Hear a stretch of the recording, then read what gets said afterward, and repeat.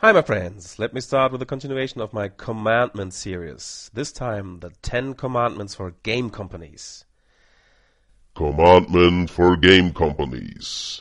Number 1, 2, 3, 4, 5, 6, 7, 8, 9, and 10.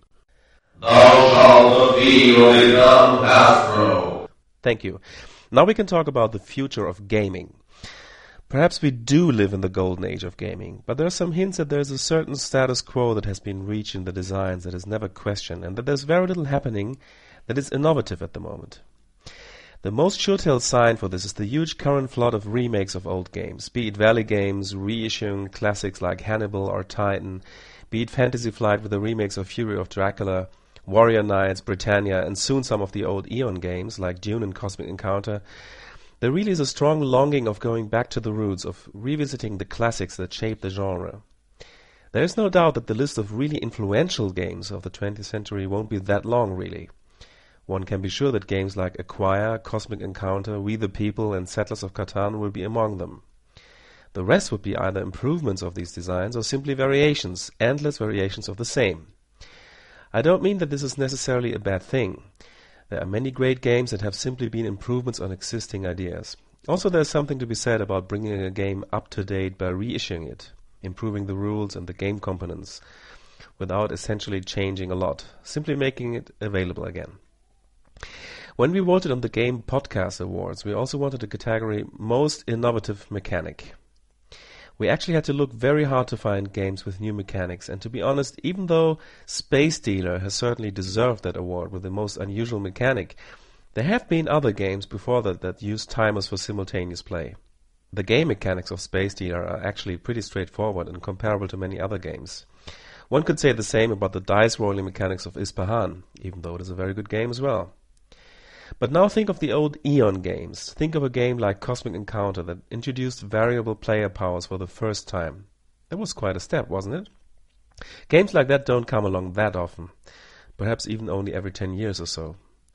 When Charles Roberts founded the wargame genre, he basically defined the basic I go combat phase, you go combat phase sequence that was not changed in the hundreds of wargames that followed.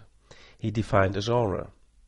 I think part of our current situation, in which there are many, many good games but very few innovative games, has to do with the fact that games have become increasingly popular and will perhaps also increase to do so. This is comparable to the film business. Since the upcoming of the blockbuster concept, we have seen a flood of sequels and remakes of already successful films that was unheard of before. The problematic side of this argument is that nowadays the film business is striving very hard to actually survive with falling cinema ticket sales, and they have decided to play it safe and become even less innovative because of that. The blockbusters of recent years have nearly all been remakes or sequels, that's a fact. So I have to say I worry a little about the gaming business.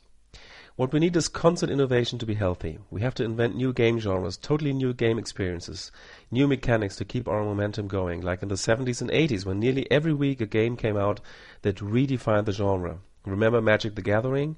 Remember Dungeons and Dragons? Like them or not, these two games were innovations that defined whole subgenres, which is quite an achievement. I'm not so sure if we need the umpteenth abstract games about trading in the Mediterranean. I'm not so sure if you need another game where you put pawns in regions to gain majorities. There are already a lot of good games out there who do just that. Why bother?